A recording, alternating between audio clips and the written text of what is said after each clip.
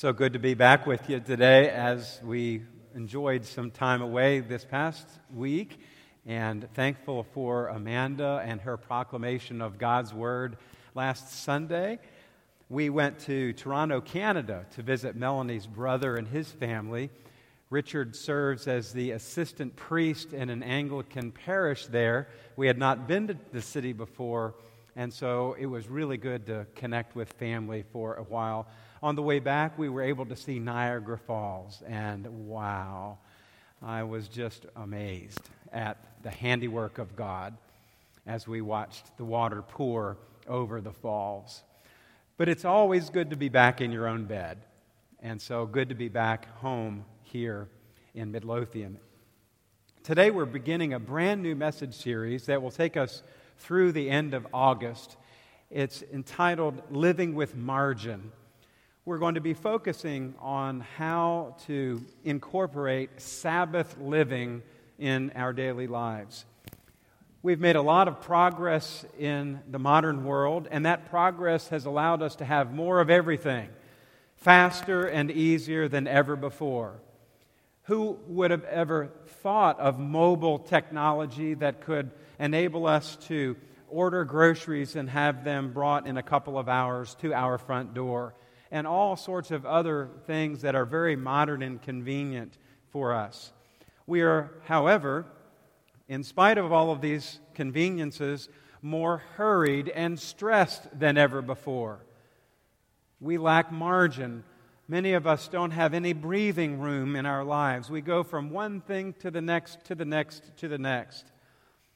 I stand before you today as one who struggles in that area. I've always struggled with busyness and overloading my calendar and saying yes to too many things and finding that I might not be able to do them very well. But it doesn't have to be this way. So over the next month, you and I will seek to reclaim the sanctity of time by learning to live with margin, regular practice of Sabbath on a daily basis. We'll start today by reading from Matthew's Gospel, chapter 11, very familiar words to us. Verse 28 and following, Jesus said, "Come to me, all you who are weary and burdened, and I will give you rest. Take my yoke upon you and learn from me, for I am gentle and humble in heart, and you will find rest for your souls. For my yoke is easy, and my burden is light." The Word of God. Thanks be to God. May the words of our mouths and the meditations of our hearts be acceptable to you, O God, our rock and our Redeemer. Amen. On Christmas Day of 2015, Mary Lambright was driving an 18-wheel truck through Paoli, Indiana. It was loaded with 43,000 pounds of bottled water. Her destination was the local Walmart to make a delivery. She missed her turn into the Walmart and was trying to find another convenient turnaround so that she could go back the other direction. The places she saw weren't comfortable for her because a fairly new truck driver, she was not confident in her ability to do what we would call a three-point turnaround, where you have to back the big rig up and turned the other way. She was looking for a large parking lot space where she could go in and make a loop and then go back to the Walmart.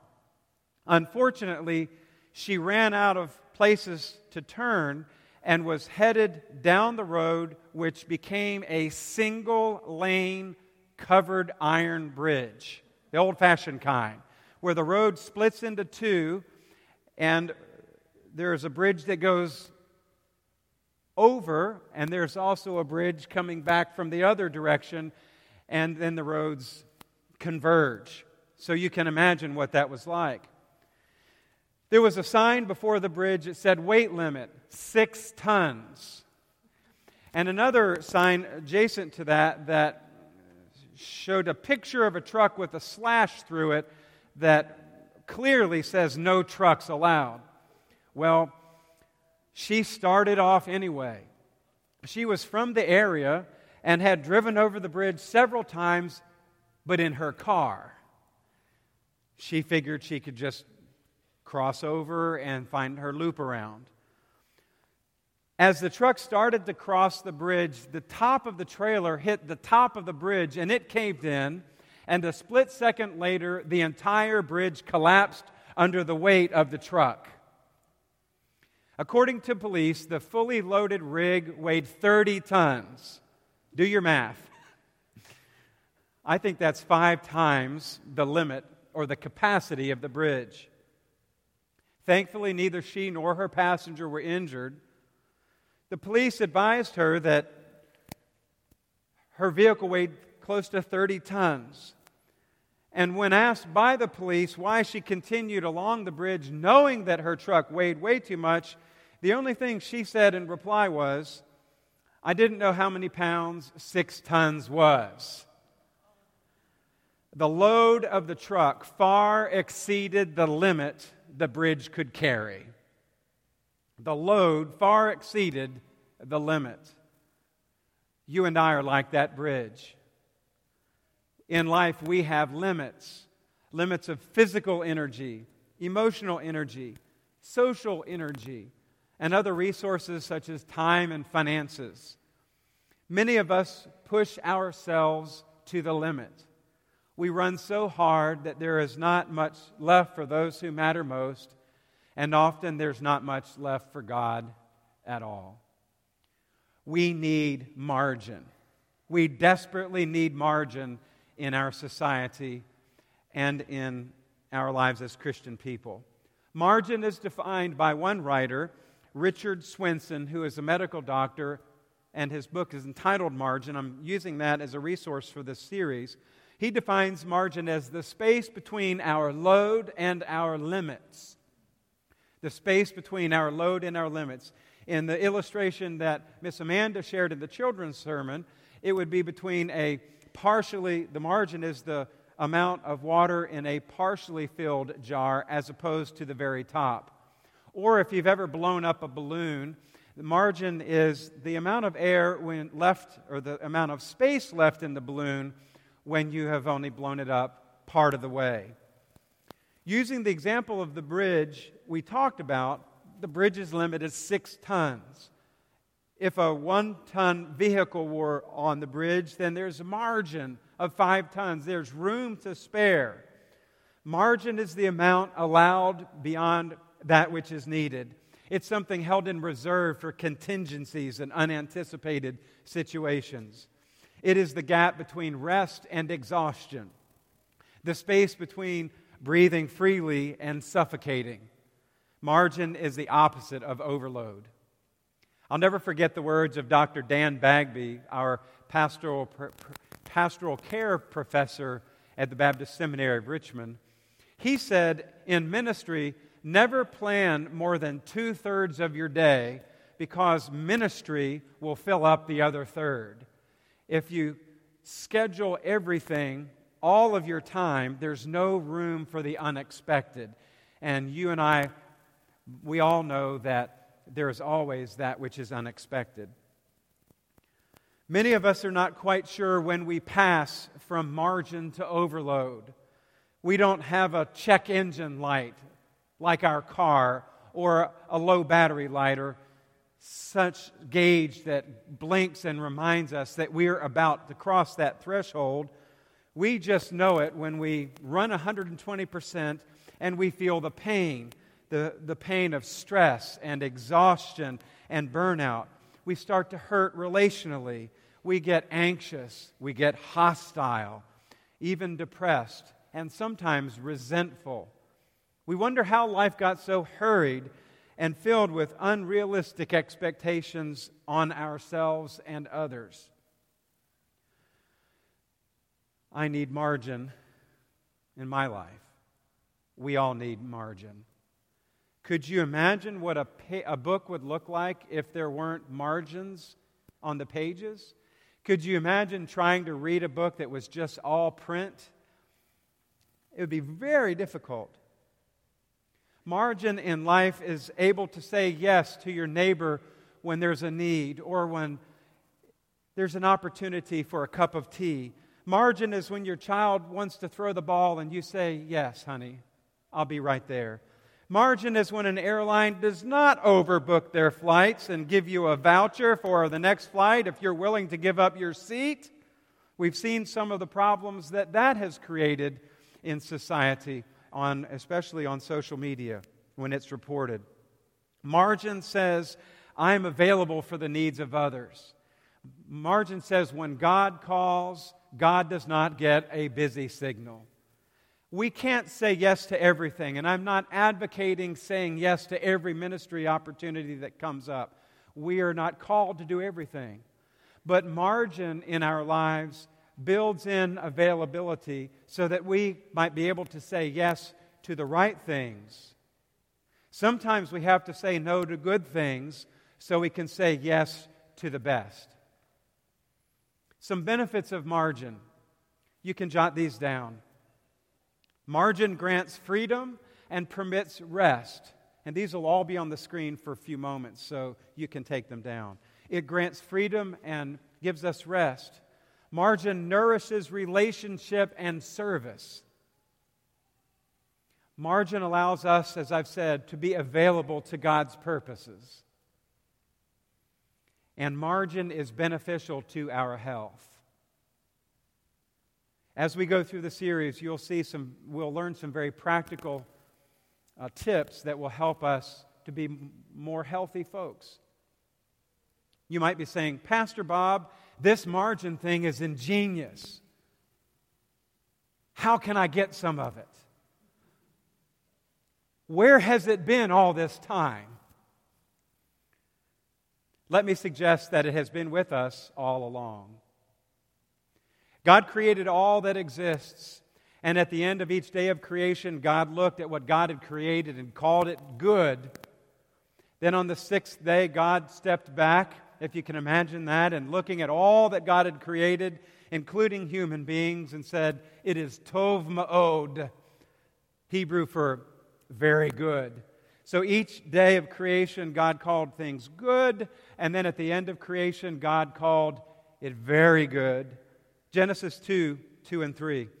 By the seventh day, God had finished the work He had been doing, so on the seventh day, He rested from all His work.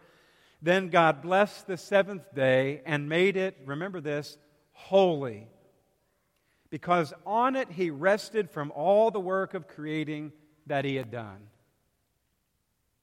God said that the earth was good, that the light and darkness were good, that the sky and the water were good, that the expanse was good, that the creatures of the sea and the birds of the air were good, that the animals were good, that the man and the woman He had created were good. And then God looked at everything and said, "It is so very good."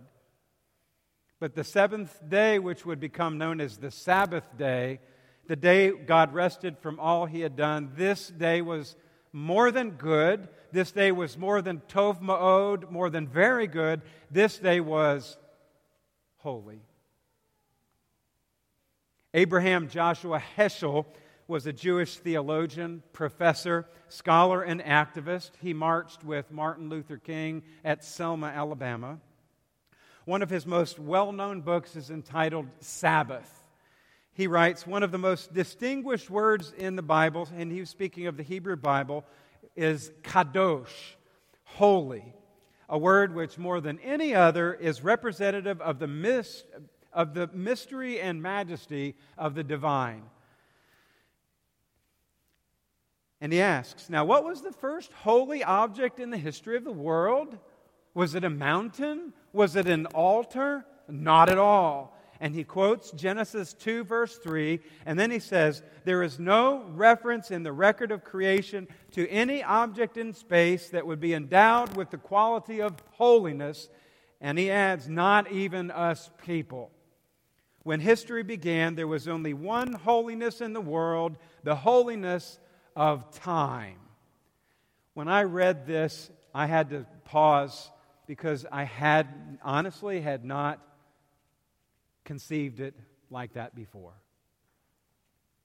The sanctity of time came first. The sanctity of people came second, and the sanctity of space last. Time was hallowed, made holy by God, the tabernacle consecrated by Moses. Heschel states that the essence of the Sabbath is completely detached from the world of space, meaning to celebrate Sabbath is to celebrate time rather than space. 6 days we live under the tyranny of things of space. On the Sabbath, we try to become attuned to the holiness in time. It is a day on which we are called upon to share what is eternal in time, to turn from the results of creation to the mystery of creation, from the world of creation to the creation of the world. All this is to say that time is the only resource that is limited. And time is the only thing, as we read God's Word, that is truly sacred. Sabbath keeping is asking God to redeem the time. Sabbath keeping is not about legalistic rules and regulations. It is about holiness in time, the here and now. That our lives are so changed and transformed through Jesus Christ that we live each day, perhaps each moment of each day, as it is holy, as if it were Sabbath in of itself. I believe this is what Jesus was getting at when He taught His disciples about Sabbath. Before His discourse in Matthew 12 on Sabbath, Jesus said this in chapter 11. You heard it earlier from the New International. Listen to the Message version. Are you tired, worn out, burned out on religion? Come to me. Get away with me and you'll recover your life. I'll show you how to take real rest. Walk with me and work with me. Watch how I do it, says Jesus. Learn the unforced rhythms of grace. I won't lay anything heavy or ill-fitting on you.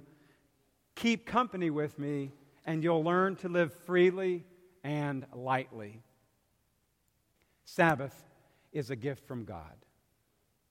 May we keep it holy. Pete Scazzero, the author of The Emotionally Healthy Leader, says, the problem with too many leaders, and I consider myself one of the people he's writing about, is that we allow our work to trespass on every other area of life, disrupting the balanced rhythm of work and rest God created for our good. In other words, many of us have little meaning or little regard for the true meaning of Sabbath, God's sanctification in time. We've been given a gift of margin from the very beginning of history, and we have trespassed upon it. And it is time we reclaim it as it was originally intended. That's why I sensed God leading me to bring this series at the end of summer. Yes, it's vacation time. Yes, many people are away. But once fall starts, school is here. College has resumed. Sports have resumed. Programming. People are going from here to there to yonder. And so maybe some of the things that we learned during the month of August will help us to navigate that which lies ahead.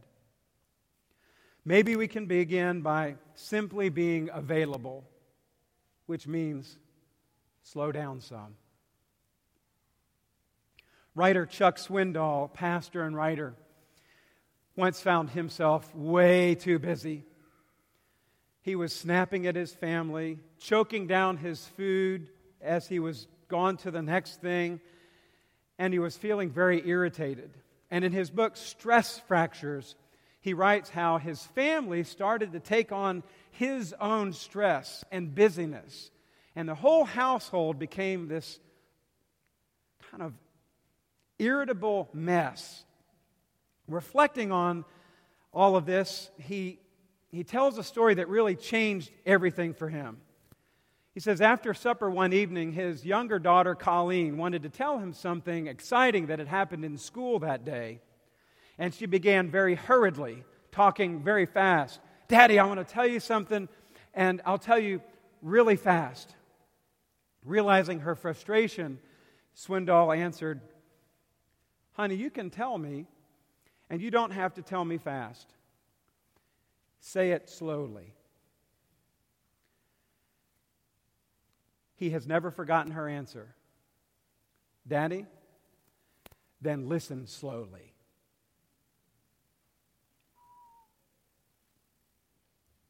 Margin in our day enables us to slow down so that we can see another way, another world, another kingdom, if we will listen slowly. If we will allow God to give us the rest we need. If you read the Psalms, like Psalm 4, you'll see a little word in the Hebrew pronounced Selah. S-E-L-A-H, Selah. It is mostly translated as a rest, meaning that when you see the word Selah in the Psalms, it says just pause. Don't say anything, pause. Often in Hebrew worship, a Selah allowed the words to cease while the music continued. It's just like music when we are singing and instruments are playing and the choir rests. It enables us to hear the music.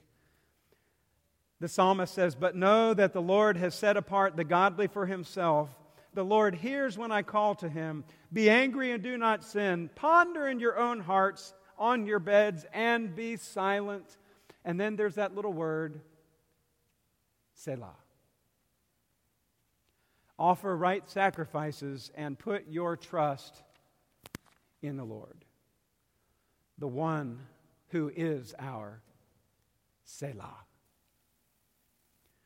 A few questions for reflection. What does Sabbath look like for you and me now? What's it look like? Is it just showing up for an hour of church and then going on to be about your business? Is it an obligation? What is it like for you now and me now? Where are you and I overloaded and feeling stressed? What's going on? Where do you and I need to begin to set some limits? That we might say no to even good things, that we might say yes to that which is better. And fourth question, how can you and I begin to establish a sacred rhythm in life, to build in margin, to live Sabbath? Perhaps reclaiming margin in our lives can happen when we allow God to redeem the time, saying no to the way of the world around us and saying yes to the way God designed us to live since the very beginning of history, looking to Jesus, the author and perfecter of our faith, who himself was gentle and humble in heart, and said, "Come unto me, all you who are weary and burdened, and I will give you rest. Take my yoke upon you and learn from me, for I am gentle and humble in heart, and you will find rest for your souls. For my yoke is easy and my burden is light." The prophet Jeremiah said, "This is what the Lord says, stand at the crossroads and look. Ask for the ancient paths. Ask where the good way is and walk in it, and you will find rest for your souls." Today we find that rest at the table of the Lord.